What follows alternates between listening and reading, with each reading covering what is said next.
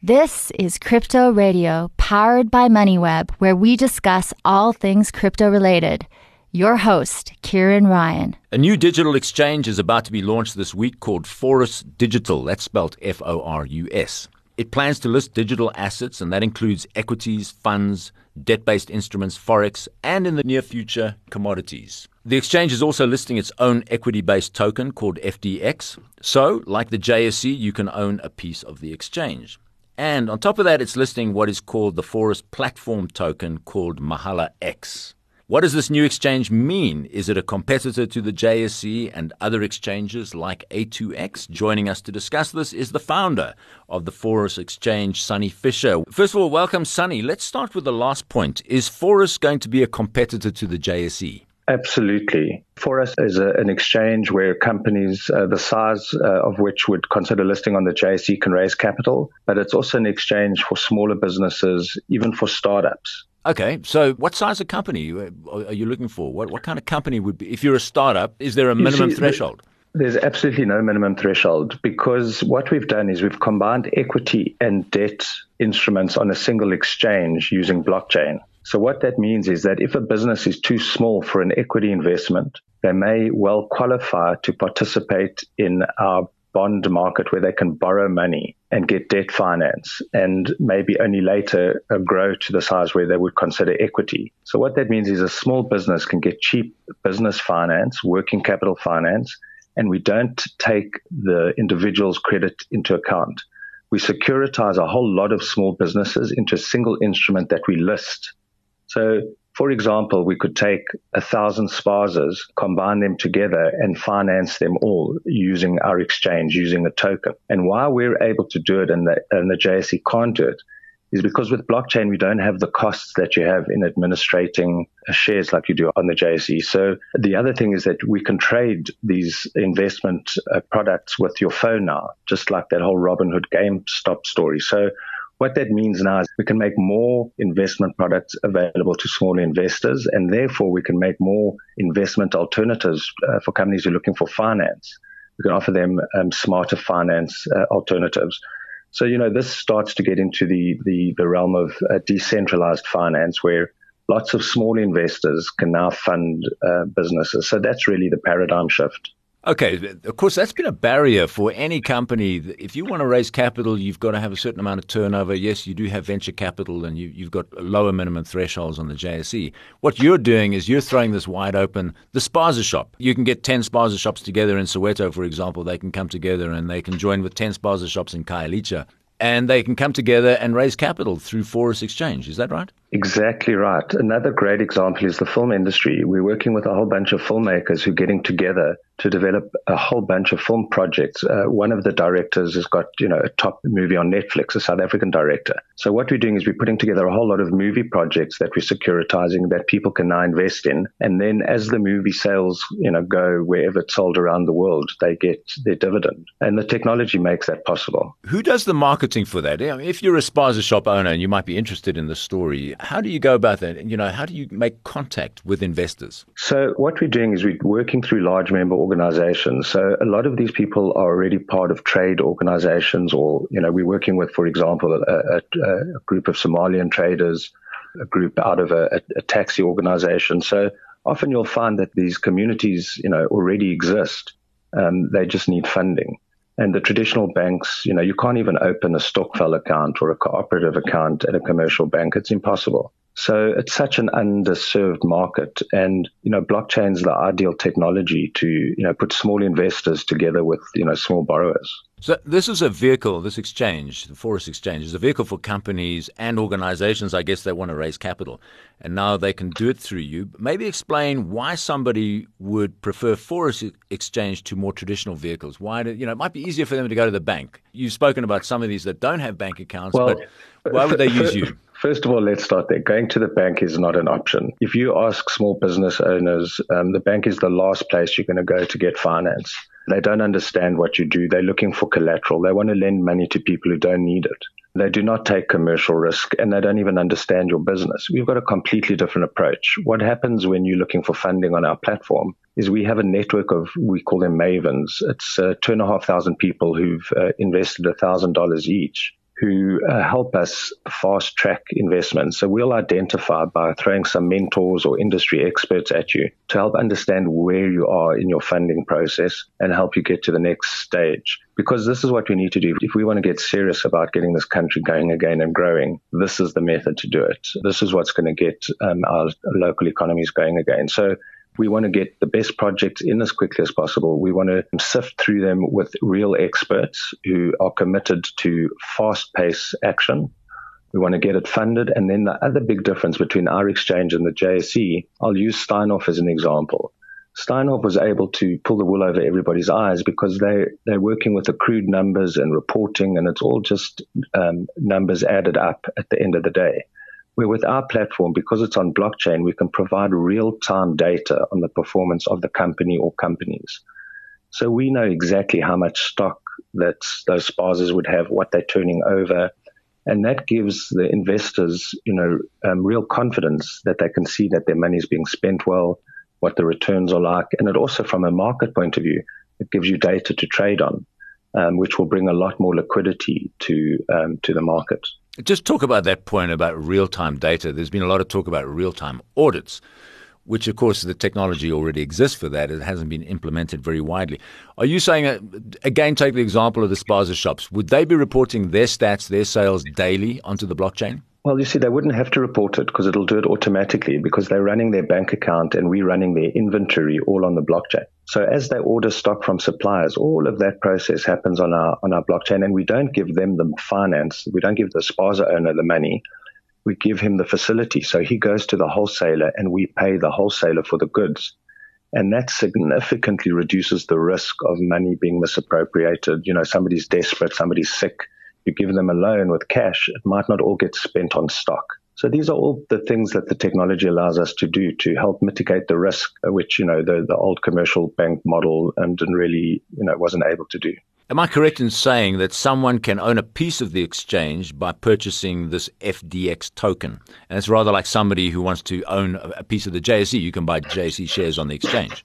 Absolutely. And that's, key to our model, because essentially we're creating a utility that, the world needs to get business back to work. But our whole model is that it should be cooperatively owned, and the people who invest in it, who are going to utilize it, can also benefit from the capital appreciation from, putting an exchange like this together. So it's also going to be an incredibly good investment because not only are we doing equity and bond, finance, we also are a forex exchange. So why do we do that? Well, the whole exchange is built on a single architecture of blockchain that will be running on central bank issued digital currency. So let's unpack that. What we're saying is that today central banks issue money, paper money and notes. And that's, each country has its own sovereign currency, or a euro if you're part of the Eurozone. Those central banks are now going to replace that paper money with digital money. Exactly the same principle. So with paper money, when I pay you, it comes from my wallet to your wallet. There's no bank involved. It's from me to you. Digital money will work exactly the same way. So it sits in a blockchain wallet and in my wallet. And when I pay you, it goes from my wallet to your wallet. There's no bank. There's no intermediary involved. And that is a fundamental paradigm shift because you've not been able to do that up to now digitally. You've only been able to do it with paper money. And that's going to make a massive network of people who didn't have access to digital money will now have access to it because it's free, just like paper money. So we've taken a long-term view. We've been working on this project now for over 10 years, and we've built an exchange that's built on top of these new payment rails that are being rolled out by the biggest central banks in the world. And also does it significantly drops the cost of doing business and the cost of raising capital and gives us the ability to raise significant capital that we can distribute to developing countries. Because we can monitor it, it's fully traceable, it eliminates corruption, and it drives massive efficiencies into some of the most inefficient supply chains in the world, right? So this is going to be one of the key tools in the fight against, this COVID, the financial impact of COVID in Africa. It certainly sounds like a very ambitious project. The Forus Digital Exchange comes at a time when the world's leading economies are recognizing and legislating to enable a swift and clean adoption of what is called distributed ledger technology, or DLT. Now, Australia, New Zealand, Canada, and Switzerland are among the leaders in that. And in January just this year, we saw major international institutional acceptance of digital currencies. Can you explain to our listeners what is meant by distributed ledger technology and what this means for the future of the financial system? Well, I think simply put, the way that the current banking system works is each bank is responsible for storing your balance on their computer system. So what that means is every single bank that has customers needs to have an IT department, a compliance department, et cetera, et cetera. So the cost of doing business is replicated across the 35,000 banks in the MasterCard network. Now, that's just not efficient. That would be equivalent to having like 35,000 versions of Facebook, right? So now with the technology exists today, with the scale of computing that we have and the reach of the internet, we can now give you, Kieran Ryan, your own box where you can keep your bank balance, your medical records, and anything else that you want to share with the public or with an audience at some point. And we can store it all in one place that's yours, that you look after, that you decide who gets to see what. And now we only have to keep that information in one place. What that does in terms of the complexity of doing business, if you're a mathematician, if you've got, maybe 15 organizations who you would deal with on any one time, your insurance, your bank, your short-term insurance, you've got unit trust, all of these organizations are replicating you and your data. They have to protect it. They have to encrypt it. It gets hacked. Now we, as an exchange, offer it as a public utility, a place where everybody can just keep their data securely and you're in control of it. It's a little bit like, a Gmail, but for banking. Okay, we spoke about the token FDX. There's another token you mentioned here, and it's a platform token called Mahala X. Just explain, what is that? So Mahala X, on Madiba's 100th birthday, it was about 3-4 years ago, it's in the spirit of his 67-minute campaign, we decided to give 67% of the exchange away to the community. And the way that we did that was we created the Mahala X token. So the Mahala X token actually represents 20% of the cash flow that comes into the entire ecosystem gets paid to the community. So in other words, what we attempted to do with that was create a universal basic income or a sovereign wealth fund where all of the people of Africa who get together and sign up for this platform get a dividend every month, because we're going to make a lot of money from the customers outside of Africa who use it. So this is a way to encourage people to adopt the platform, and it's also a way to harness the one asset we have in Africa, and that's our people.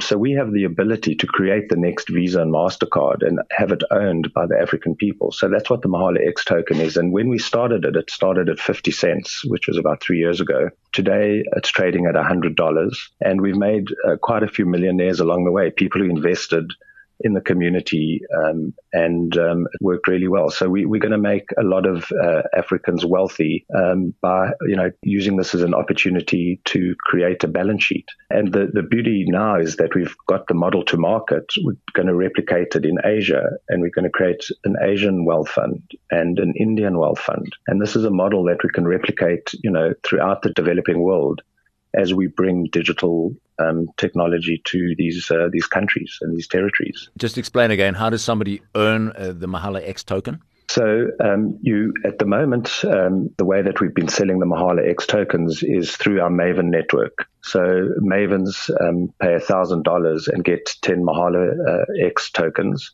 And that's how we've been doing the sales. And it's now with the exchange going onto the open market.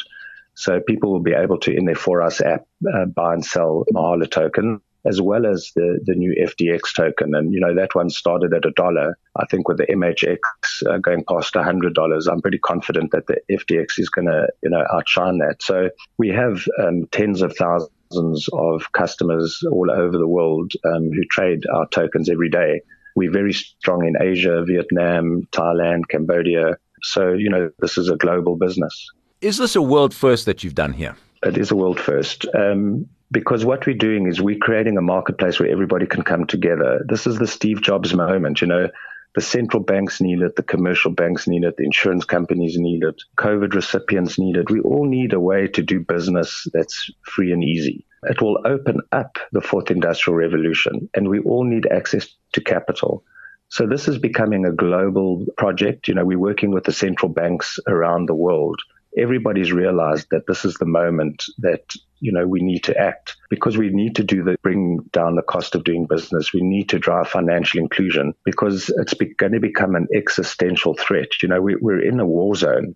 If you look at the economic impact and who it's impacting, a big portion of the workers that have been laid off are foreigners. So people who are working as migrant laborers and sending money back home. For example, the Zimbabwean hospitality, in South Africa is largely driven by Zimbabwean workers. So they now can't send money back home. So that has an impact on the Zimbabwean economy.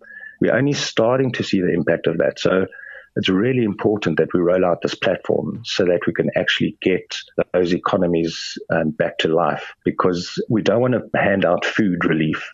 We want to hand out money so we can keep those economies going.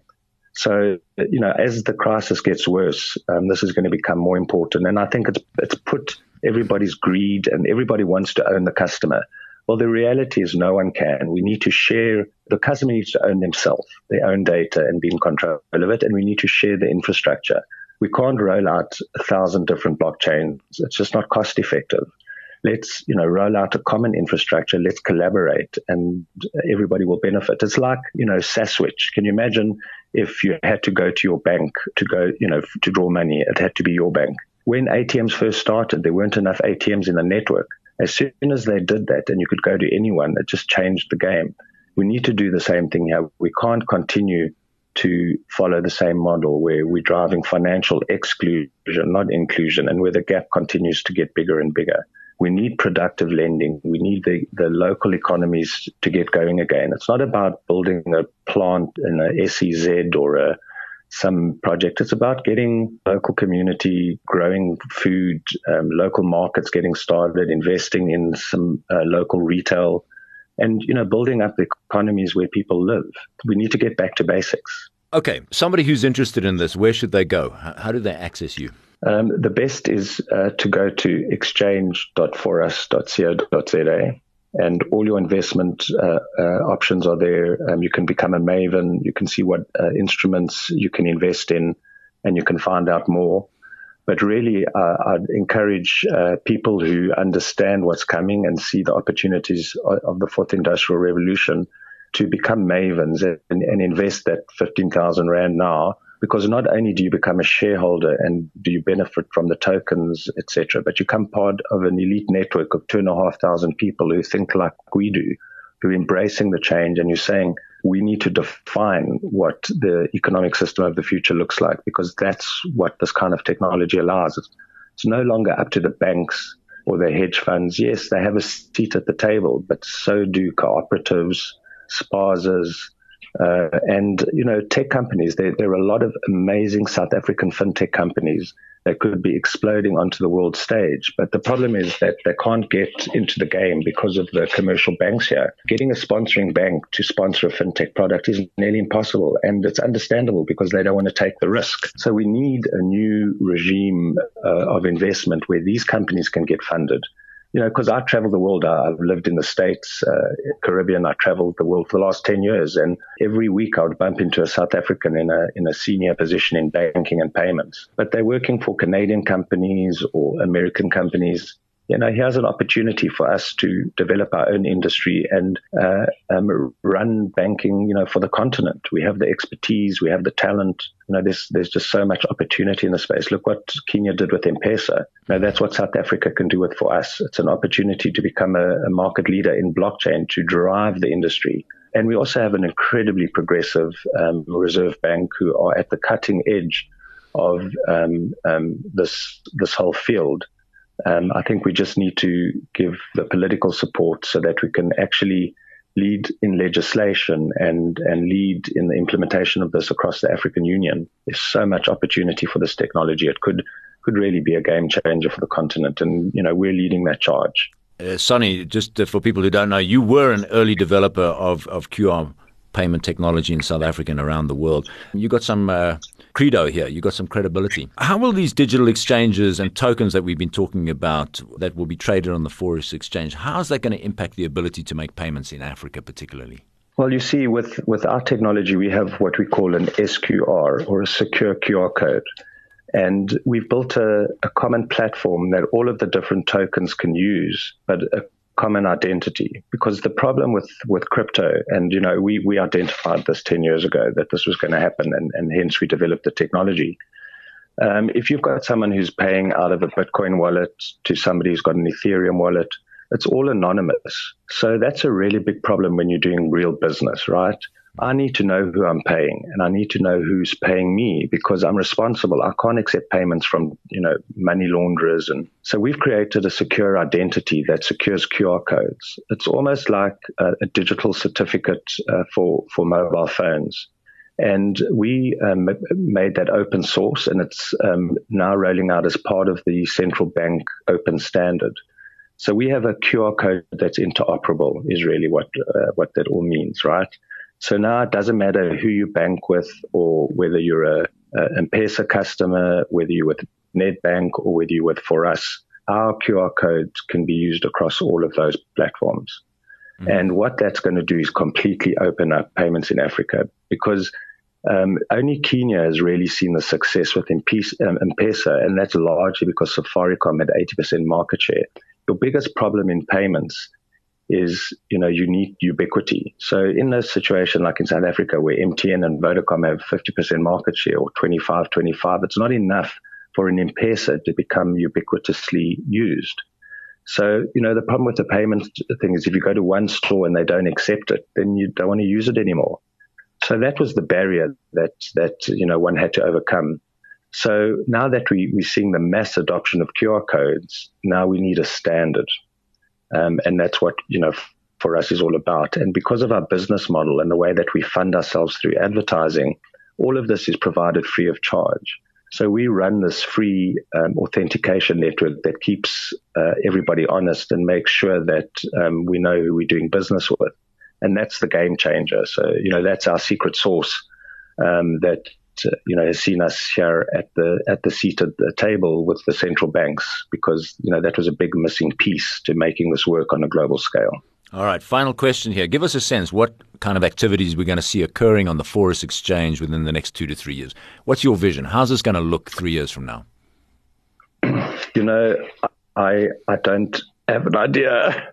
I'll tell you why. Because what we're going to see now is we're opening up our platform to developers. So if you have a financial services product or an investment product, you can use our wallet to develop your product with, because there's no opportunity for developers to steal. Because it's not like Visa and MasterCard where you have to worry about fraudulent transactions, because customers have to push money out their wallets. So it's 100% secure. So what I expect is we're going to see a massive growth in all sorts of investment products and innovative fintech solutions that we won't be developing ourselves, because now we're opening this up to an ecosystem who are hungry for it.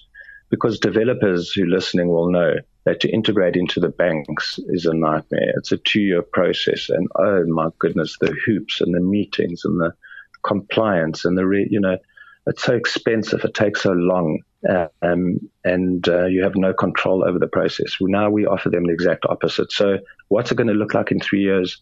I think it's just going to grow exponentially. And what I see over the next 25 years is with the unblocking of capital, with the ability to provide every business, doesn't matter how big or small, with capital, some assistance, expertise, mentorship, and then access to markets. We can, in one generation, eradicate poverty. And it sounds so crazy to say it, but I remember, I'm old enough to remember, in the 80s, one thought apartheid was never going to end. One was despondent and couldn't imagine a world where, my granddaughter today, it's not an issue. In one generation, we performed a miracle. And the reason we were able to is because every element of society set about transforming. Now we have the opportunity to do the same thing economically and to bring everybody into the economy, because let's face it, it's still, largely white-owned capital, white-owned agriculture, and we need to just unlock that. It's not about giving people anything but the same opportunities. So capital, mentorship, and markets, and that's what the exchange is about. So I fully expect that in the next couple of years, this is going to spread across the continent and across the world. And it's a new finance model because we also don't charge interest.